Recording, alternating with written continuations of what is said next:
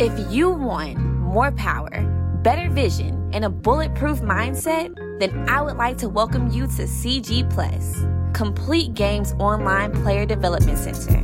Now, baseball and softball players of all ages and skill levels can access a multimedia experience providing education and instruction on your personal mobile platform. Rob Cruz has put together an online video portal, a remote hitting program, as well as a series of online hitting courses boasting a curriculum that features pitch recognition strategies, power, video analysis, mental skills, and then some. For more info, log on to www.cg.plus. That's www.cg.plus to find out how you can complete your game today.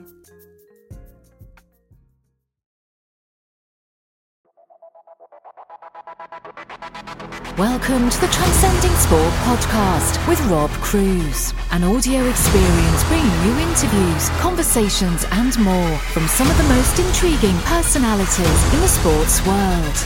And now, your host, Rob Cruz.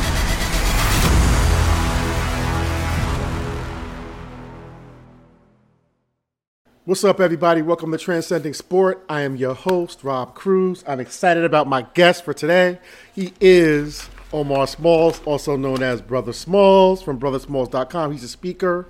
He is a coach. He's the author of the book Tweet 365 and Real Love Ohms. Welcome to the show. How are you? What's up, man? Oh, man, it's great to see you, man. How was your holiday? Holiday was good. I try to, I love the holidays, but then I don't. So it's like a love-hate thing. It's like when I'm in it, I'm like, oh, this is nice. But I'm really like, okay, let's get through this so we can get back to normal.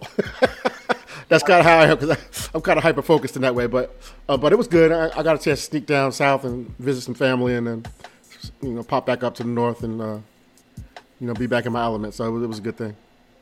That's awesome, brother. I'm glad you enjoyed it. It's a good thing.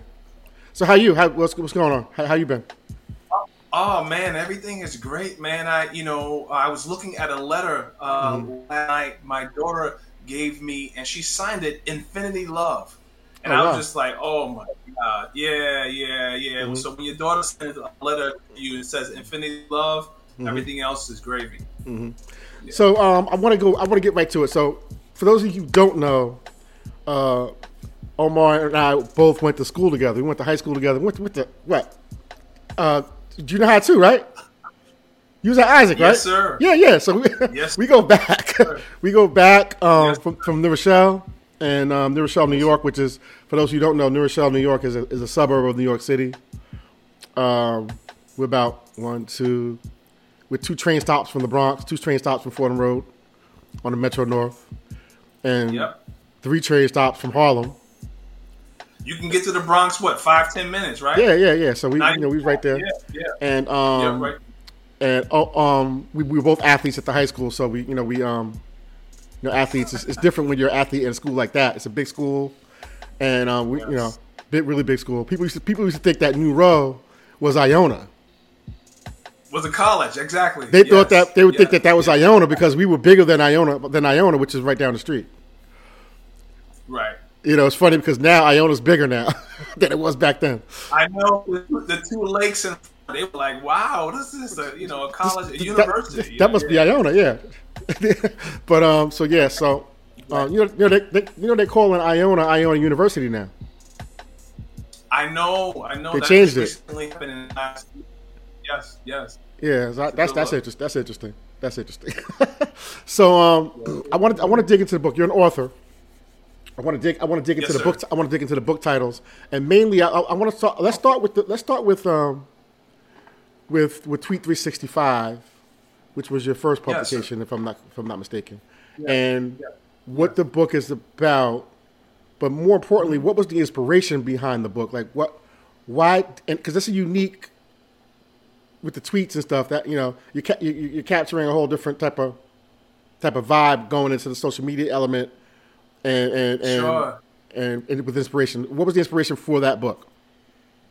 Sure. No, thanks for that. So again, a tweet, you only have a certain number of characters, right?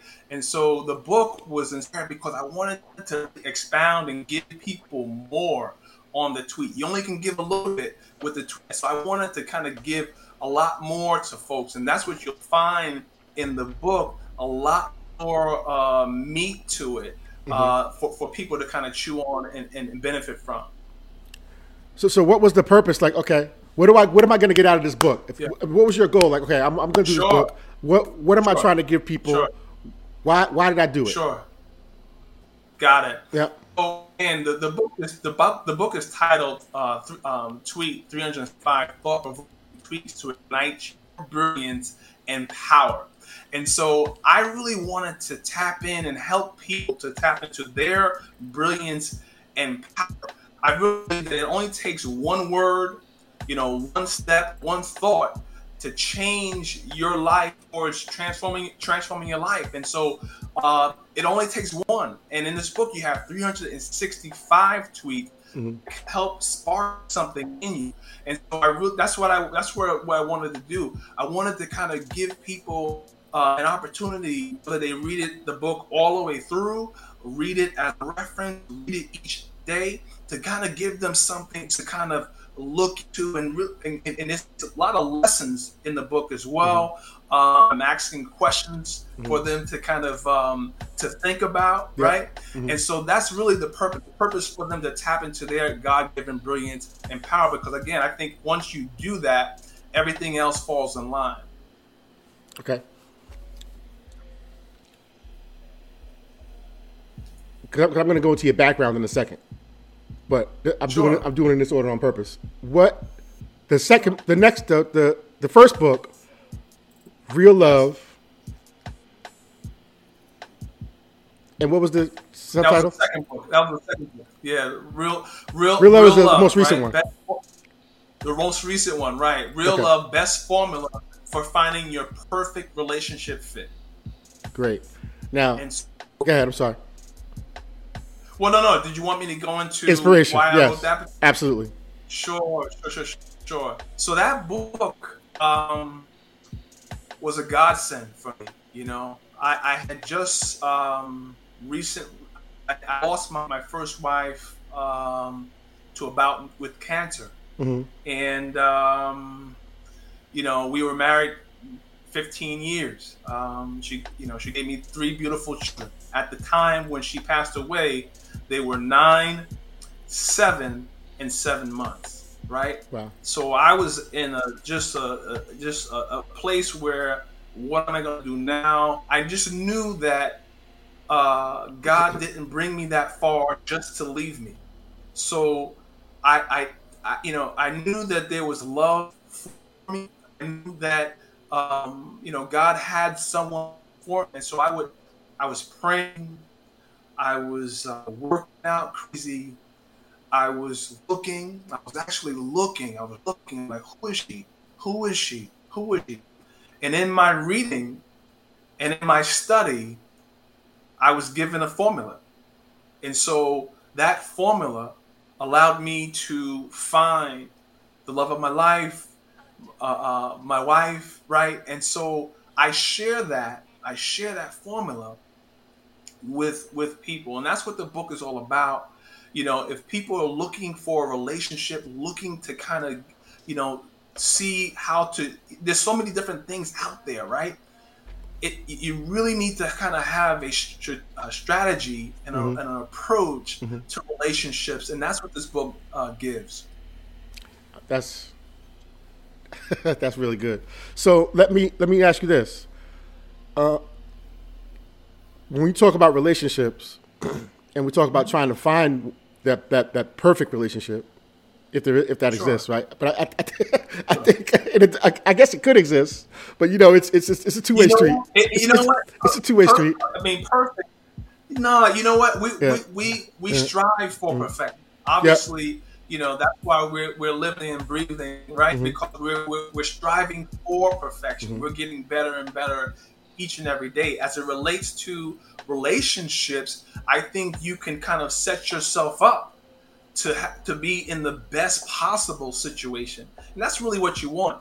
anybody tells you that relationships are, going to be easy, or they never been married before, and you run the other way. Just run the other way. All right, it's work, but you can make it easier on yourself by following these steps and going through this formula. And I believe it starts with understanding who you are, understanding your purpose. I got you. So, with regards to the love piece, let's take it somewhere where, okay, so you're when we talk about love and we talk about the finding piece, and you obviously you mentioned God, and obviously God has a lot to do with orchestrating our lives and our destiny and our path and our purpose. Yeah. How do you feel like, in the way that which God has shifted your life, that has played a part in your actual calling and purpose? Oh man, what a question! What a question! The way God has shifted my life, how's that?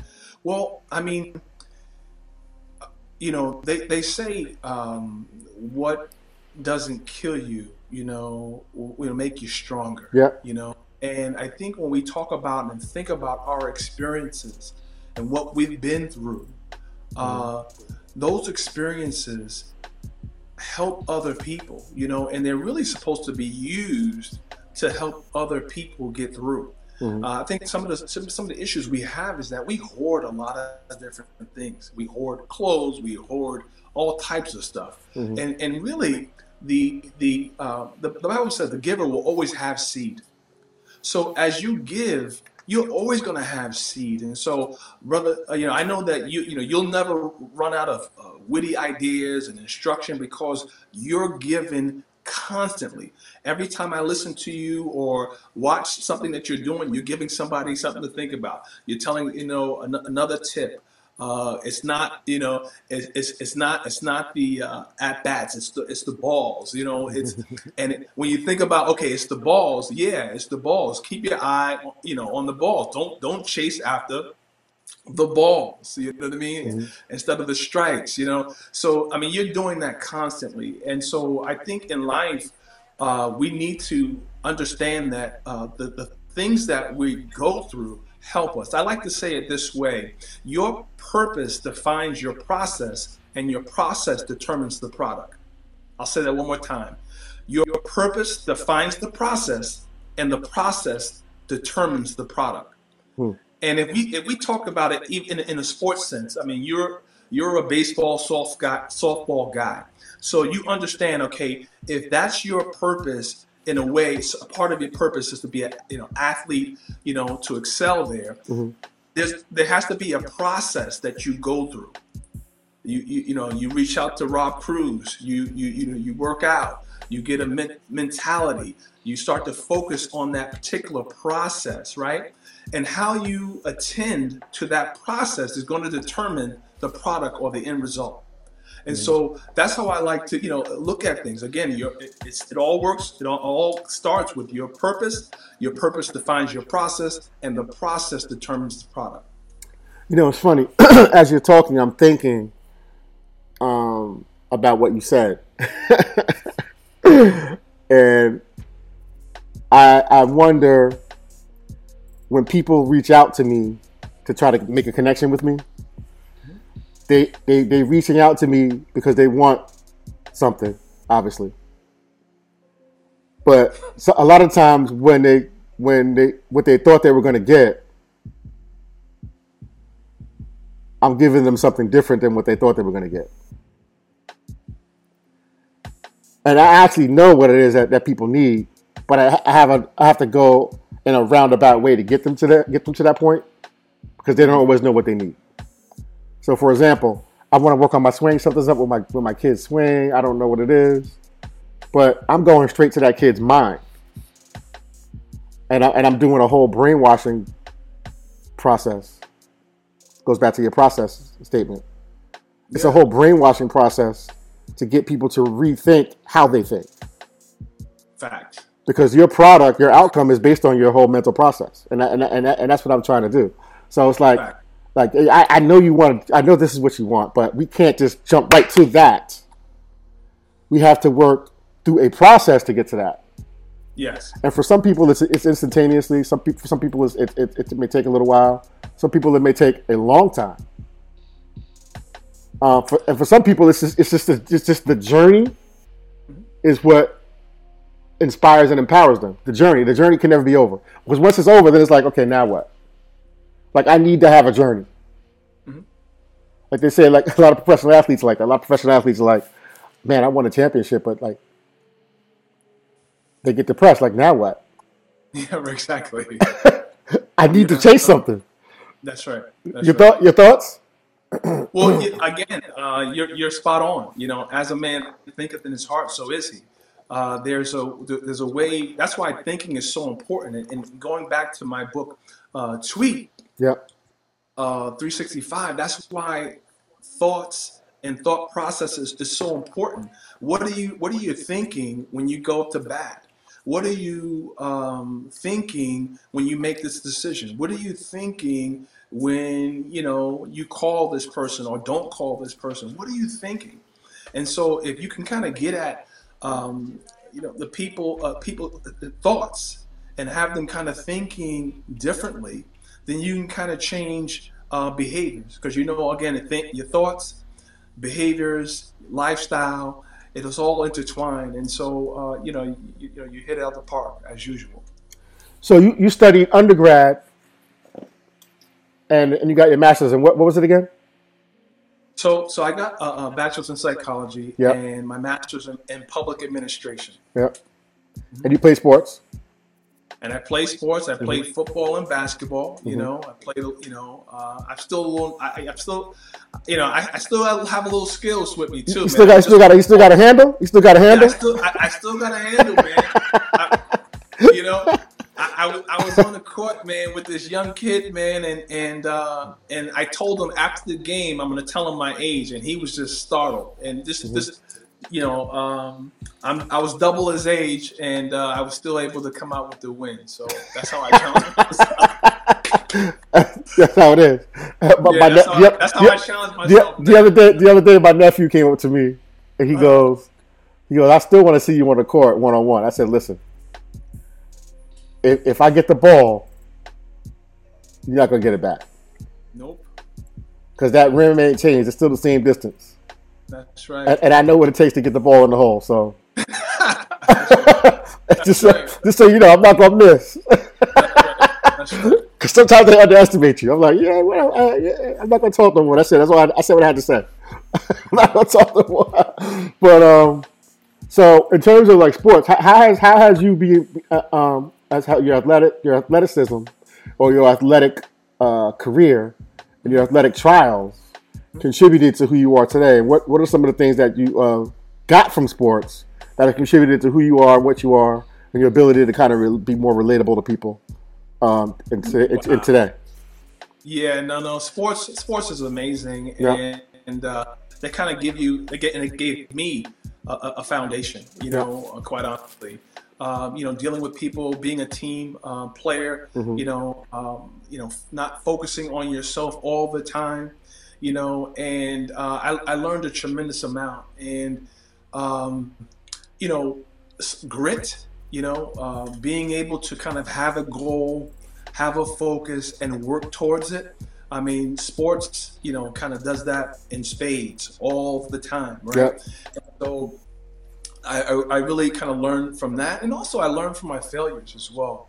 I learned. I think I was telling you before. I stopped playing in college, and it was something really minor. When I look back at it, I was a starting cornerback, and in football, and in practice. Someone had actually, scored twice on me, 5-yard drill, and tight end, dude was like, I'm going to say 6'2", about 220, 225, big, strong dude. And so, they run the play, and I couldn't stop him. I'm right on his hip, you know, and he takes the ball, and he's just like, "Give me that," and it threw me because it just threw me because I didn't, you know, it threw me because, you know, I didn't really experience that in a sense of when I played. You know, I kind of would make the plays, I would make the tackles, I would, you know, that sort of thing. And it kind of, I was already reaching in a way, playing D1. I was kind of reaching in a way because of my speed and because, you know, I wasn't accustomed to that level. I was kind of reaching in a way. Yep. And those instances really kind of shook me like, you know, can I do this? Can I actually do this? And I ended up not playing. You know, my coach tried to get a scout to kind of come back and say, hey, you know, no, you're good, you know, that sort of thing. But in football and in many other sports, if your heart is not in it, it's just very, very tough. And especially for football, if your heart's not in it, you can get hurt. So as I look back at it, as far as, you know, as I look back at it, I understand that things would have gotten better. I understand that I would have kind of learned, hey, everyone gets burnt. Everyone misses a play. Everyone misses a tackle. Everyone misses an assignment. You know, you're not perfect, right? And it was really a simple lesson, but that lesson is something that I can share with young people. That lesson is something that I could share with someone else. Like, hey, nah, man, it's gonna be all right, man. You know, shake it off. You had a bad game. You had a bad. Actually, I was reading your book where you were reading. I think it was a Complete Game book where you were talking about how you're focused not on when somebody is down, but what is their response at the next at bat. You know, what's their response? How do they pick themselves up? Yeah. And so I thought that was fascinating, and again, it was spot on. Yeah, so I'm gonna tell you this. As a coach, yesterday, I'm working with a couple of athletes that are going through some things, right? And when you're working with athletes, you know, they're adults. Some of these, you know, if you're 18, 19, technically you're an adult. Right. You're a young adult. Yeah. But nevertheless, you're an adult, and a lot of things have to be your decision. You know, and as consultants and as counselors and as elders, as leaders of young people, mentors of young people, we provide guidance, but ultimately the decision is theirs. Facts. And for me, I don't have that relationship with all my students, but with the ones who allow me to be more to them, I can be more to them, and I'm willing to. I know that that's my purpose, and when you have as much experience as I have in the field that I'm in, you've seen everything. That's huge. That's huge because you talk about the relationship, and to actually circle back to the time when I was in college, I didn't necessarily have a relationship with a coach or a person that knew me, that knew my skill set, that actually could say, hey, it's going to be okay. You're going to be fine, that sort of thing. And it's really built on relationship. Now, to my credit, my coaches tried to get other people, a Buffalo Bills scout, all these different they tried to get other people to kind of say, you know, you're good, keep at it. But we didn't have that relationship. So them saying that to me didn't really mean anything. You know what I mean? Right. But when Coach Rob says something, right, we've had this relationship. I've had, you know, Coach Rob for years. He's helped me from high school, right, to college and that sort of thing. And so he knows me. He knows my quirks. He knows, you know, how I get down or that sort of thing. And so I think your advice at that time is a lot more weightier. And the parents called me to say, look, she's not listening to us. Every time we bring it up, she freaks out. Can you talk to her? Mm-hmm. And I would have did the same thing. And I did. And I but you know, sometimes you get this gut feeling to either push or not push. And I was led to just listen. You know, because when I called, I had my intent was different. I called with a specific intent. I'm gonna talk this person out of this situation. But when I got on the phone, I was led to just listen. Because sometimes people have to make the wrong decision, or they have to make whatever decision they think is right, even though you know as an adult what's going to happen. But they got to see it, and it could end up being the right decision. It's just going to be a different path they're going to have to take to get where they got to go. You know what I mean? And I can't get involved. That's something it's like me meddling in fate right there. You know? No, it's important. I actually write about that in my book Tweet. I said sometimes you have to let your kids fall sometimes. And as a parent, you don't really want your kids to hurt. You know, as a parent, you don't want your kids to hurt. But sometimes it's necessary for them to fall so that they can learn about what took place and why it took place and what I need to do differently and that sort of thing. And let me tell you, I had a knot in my stomach. Like I was like, you know that thing in your stomach. You know what I'm talking about? Like I had that in my stomach. I was like, why do I care? I shouldn't even. Whatever. Why do I care? No, I care too much. Because you do care. That's like, why, this is crazy.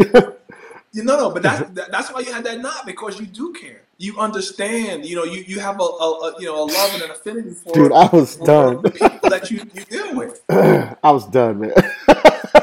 So let me ask you a question. So what you do, consulting, speaking, helping people to get perspective on their lives in different areas.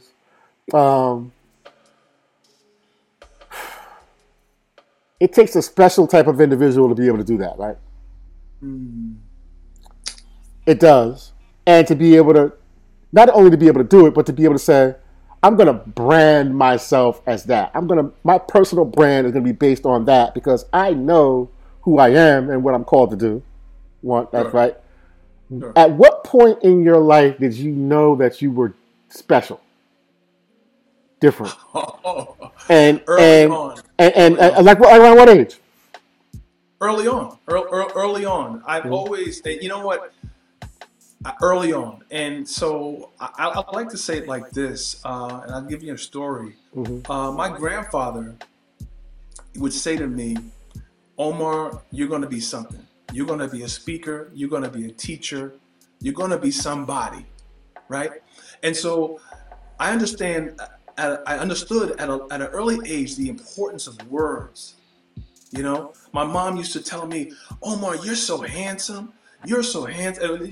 Before I went out the door in the morning, Omar, you're so handsome. You're so handsome. You're so handsome.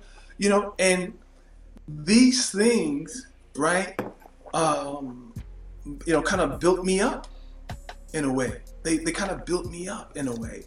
And so I understood and I knew early on that I was special, you know, and those types of things, you know, you have to learn.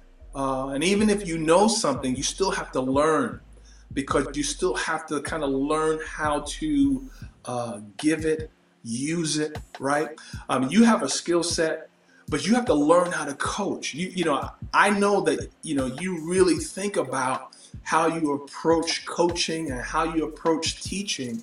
I mean, the information you have, and, you know, you have the information, but you really kind of take it back on like how to go about it. How do I do it? You don't just kind of hit people over the head with it. There's a strategy. There's a technique that you use.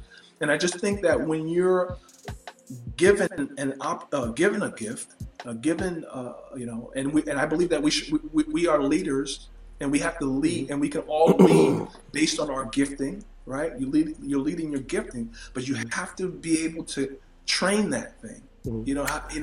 It's like somebody, right? You have to be able to train that thing. It's almost like somebody who's skilled at martial arts or skilled at boxing or what have you.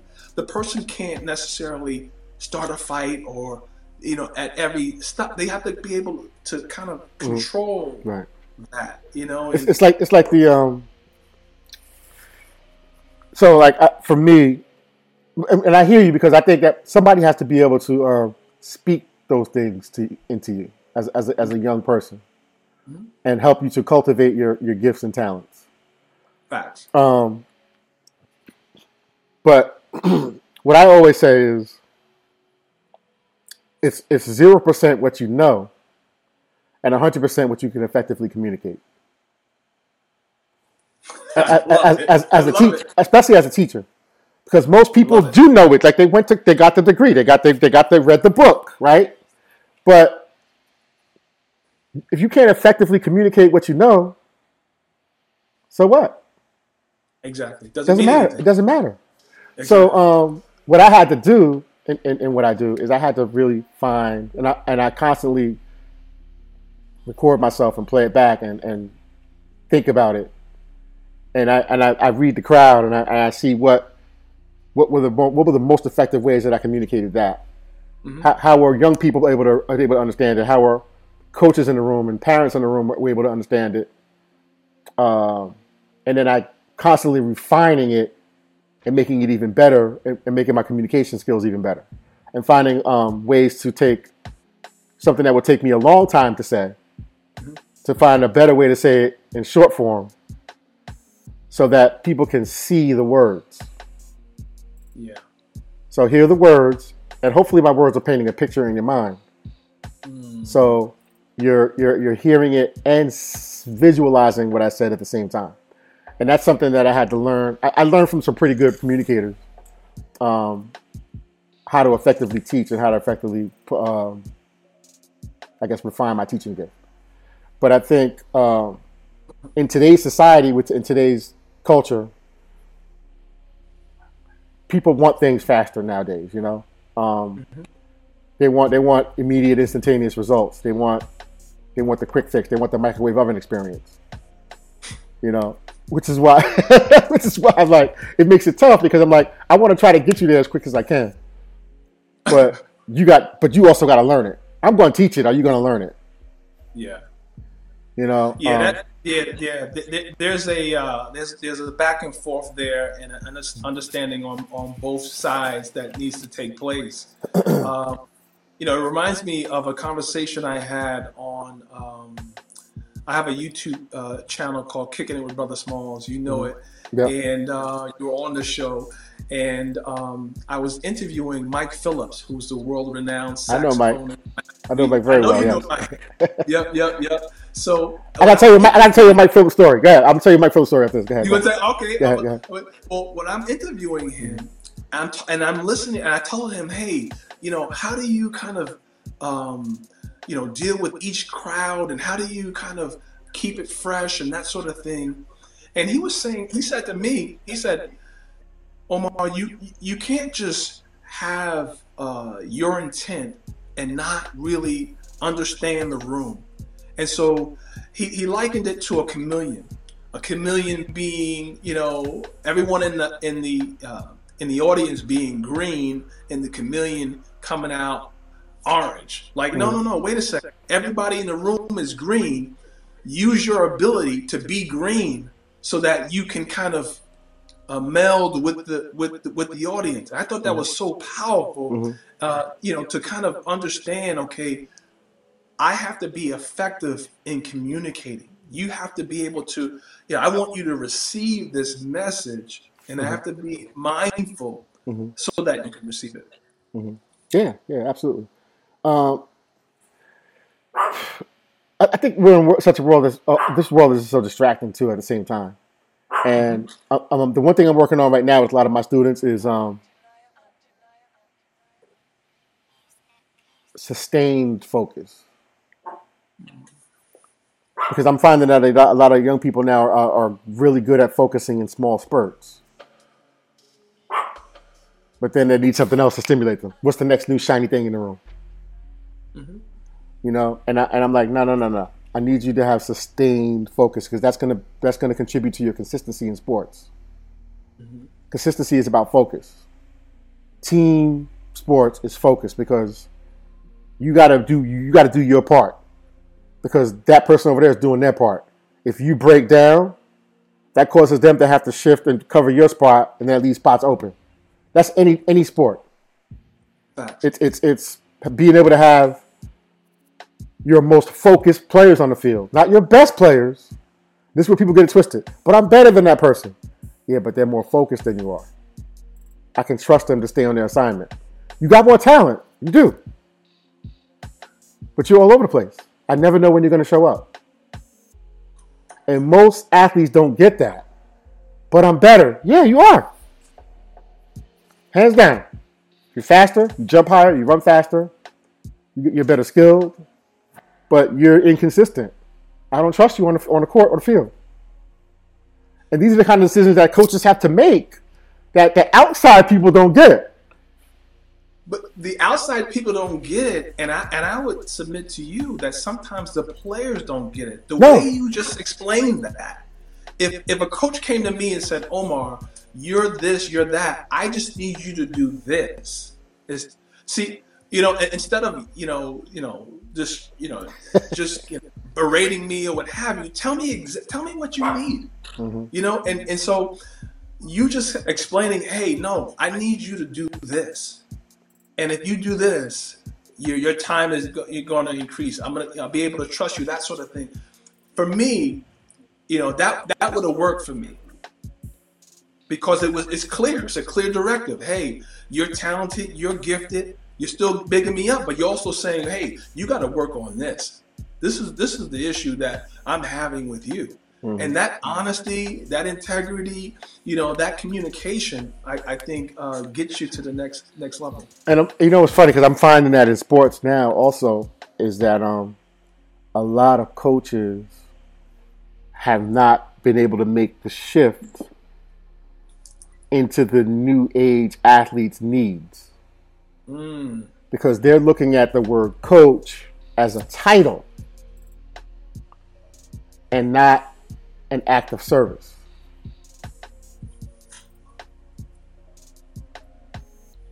So I'm the coach. My way or the highway. Or I'm your coach. How can I help you to get better? What do you need from me? Because buy-in is a two-way street. And they're losing. This generation ain't happening. It's just 2022. This ain't 1980 where it's it's a different world. And if you're not able to make that adaptation and that shift and that pivot and look at it as a coach, just replace the word coach with servant. Mm-hmm. And then you would go about coaching differently.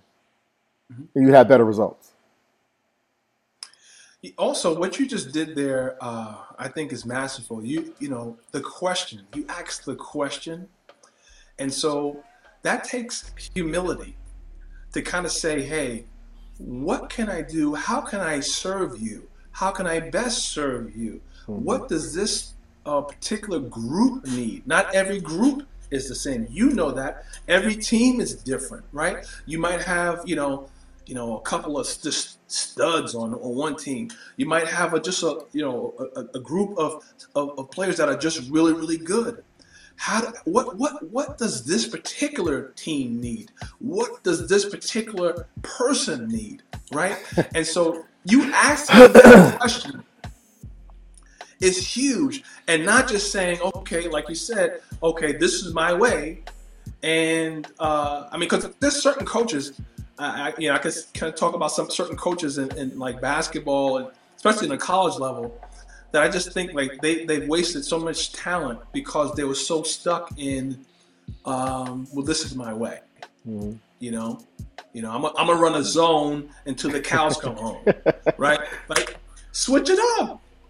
Well, you know what it is? I think here's the other part of it. Like, and I learned this from baseball, right? So baseball, I don't know if you noticed this or not, or if you've ever thought about it, but in baseball, the coach and coaches are wearing the same uniform as the players.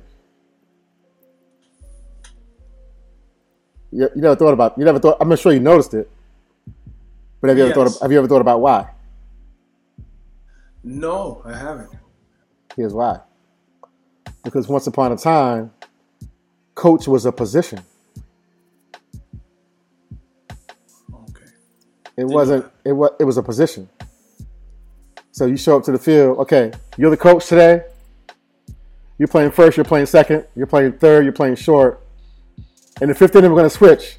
You're going to go from short to coach. Coach, you're going to go to short. Got it. So the coach was actually a part of the team, not somebody on the outside of the team coaching the team. But it was an actual position. That's good. That's good. And so it's like, you're just playing your position. It's the same way that the actual church is actually designed. Somebody could be pastor. You're serving as pastor today. Right. Next 2 years from now, somebody else is. You go back into congregation. The Constitution is set up that way. The president of the United States would serve as president, and then go back home and go work in the front yard. I did my 4 years of service to my country. Somebody else step up and do it. Right. It doesn't become this like we've taken these leadership roles and we've iconized them. If that's even a thing. We've made it this position or this CEO, this position. No, you're all part of the same team. You're just CEO. You're just CTO. You're CFO. But we're on the same team though. No, that reminds me of scripture where it talks about the body. Right, and it talks about how can the eye say to the ear, or to the mouth, or to the leg, or which one is more important, right? You got to understand that everyone is so important. That's why I actually posted something about Coach Prime, Deion Sanders, about the way he approaches what he does, and from this point of view. Everything is team, and everybody is a part of the team. I've heard him talk about and give kudos to the coaches, to the people the staff that does the laundry, to the attendants, to everybody associated with the team, including the faculty and what have you. They're all part of the team. And so I think that's a very, very powerful thing to instill into an organization, that everybody's a part of it, and that's something that's something that I used to do as a manager. I never looked down at anybody. I always spoke to everybody.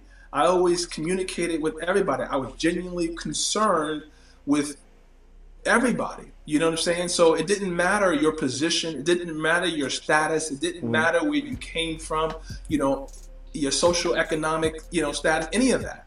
What mattered was that we were part of an organization, we were part of a team, and we had a goal in mind. And I think that's the power. Let me tell you something. When we was in the high school, there was this guy, and I can't think of his name right now. It'll lose me. I see his face. No. His mom worked for the Yankees. His mom worked for the Yankees. She worked for food service or something for the Yankees. No. I see his face. Oh, you know him too. Oh my gosh. So anyway, he came to school one day because he used to be the bat boy for the Yankees. Why can't I think of his name? I was bugging me out right now. He came to school with he was the bat boy. He came to school with Roberto Kelly's glove. And Roberto Kelly wanted him to help him break it in. So he took it to school, and I'm like, yo, where'd you get that glove? I know a glove when I see a glove. He's like, oh, that's Roberto Kelly's glove. It's like, how'd you get Roberto Kelly's glove? It's like, my mom works for Yankee Stadium for the Yankees, and I'm the bat boy some game. So I'm like, and he don't even play baseball, nothing. He can't even throw, he can't catch. I'm like, dude, you gonna mess the glove up. Give me that glove, man. So why can't I see his face? You know him too. All right, so anyway, his mom got a World Series ring from the Yankees because they bought World Series rings for everybody. It didn't matter how you contributed. But what they were saying is, we're all a team. And this championship is just as much yours as it is ours. I thought that was, and that's the first time I had ever seen an event. I said, she got a World Series ring? And I'm like, okay, I can see. You start, so there it is. Yeah, no, I'm not a Yankees fan, but what I do appreciate about the Yankees is that organization, right? And you can look at how they, right? Yeah, how these organizations, how they really operate, right? Mm-hmm. That's an amazing. Wait, story. You're not a Yankee fan? What team? Who you a fan of? The Mets? I'm a Met fan. Okay, so let's go there. That's great. I'm glad you said that because back when we was in high school, the Mets were hot. Yeah. Strawberry and Gooden and everybody. They were hot. 86 Mets. Yes, sir. I mean, it was Giants and Mets. Phil Simms and the Mets. That's it. And even the Knicks, Patrick Ewing. And here's what people don't remember. As New York Knicks fans, we were not allowed to wear Jordans. Like, you don't even remember. Like, we couldn't really wear Jordans. Right. Because the Bulls were in our way. Well, I couldn't afford Jordan, so I couldn't afford them either. But that was my excuse. I couldn't afford them. But at the same time, how you gonna come to school with Jordans on? Yeah. When you got to represent the Knicks and the Bulls are in our way. Oh man. It was a conflict. I wanted to wear Jordans so bad, but I was like, I can't wear Jordans. I'm wearing Ewings. Yeah, actually, it's funny. I couldn't afford Jordans, and that's a running joke in my house. My wife talks about like movies and what have you, and I always kind of retort, "Hey, I didn't have cable. I couldn't afford cable. You know what I mean? Back in the day." Right. She jokes at that, but no, you're right, man. If you had to represent, Had to represent. So what's next? What's next for Brother Smalls in your world? What you got coming up? Oh yeah, thanks for asking. I want everyone to share, like, comment, and subscribe to my YouTube channel, Kicking It with Brother Smalls. The show is designed to and dedicated with information to inform, uplift, elevate, and inspire. I've had Rob Cruz on the show, and I have people like Rob on the show. Again, when he was on the show, it was excellent, and so that's what I do. So again, it's called Kicking It with Brother Smalls, and I also do coaching. I'm doing something actually on December 12th, all right, called Define Your Purpose Challenge. It's the Define Your Purpose Challenge. If you want to avoid costly distractions, stay on track, remove things out of your life that really don't impact your life long term, right? Cancel things that want to cancel your dreams and goals. If you don't want to waste another day, if you don't want to waste another opportunity, it's the Define Your Purpose Challenge. That's going to again be December 12th. You can find information on my IG page. That's One Brother Smalls. Again, it's One Brother Smalls, and it's Define Your Purpose Challenge. Excellent.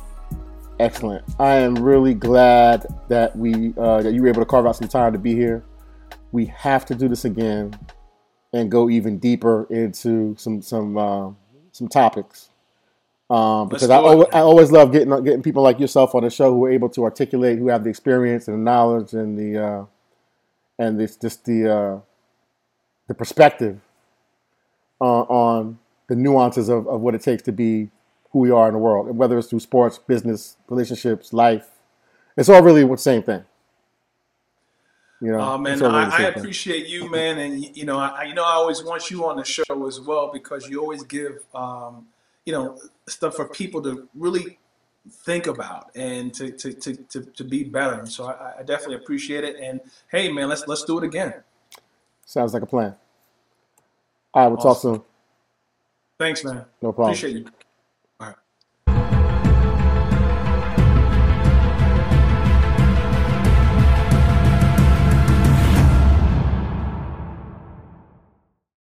What's up, everybody? This is Rob Cruz, and I'm going to let you know how you can get 15% off any purchases you make at DiamondKinetics.com. Whether it's the DK Swing Tracker for baseball or softball, or the DK Pitch Tracker for baseball or softball, you will get 15% off by using the promo code ROBCRUZ. That's ROBCREWS at checkout. Check out DiamondKinetics.com and get your 15% off today.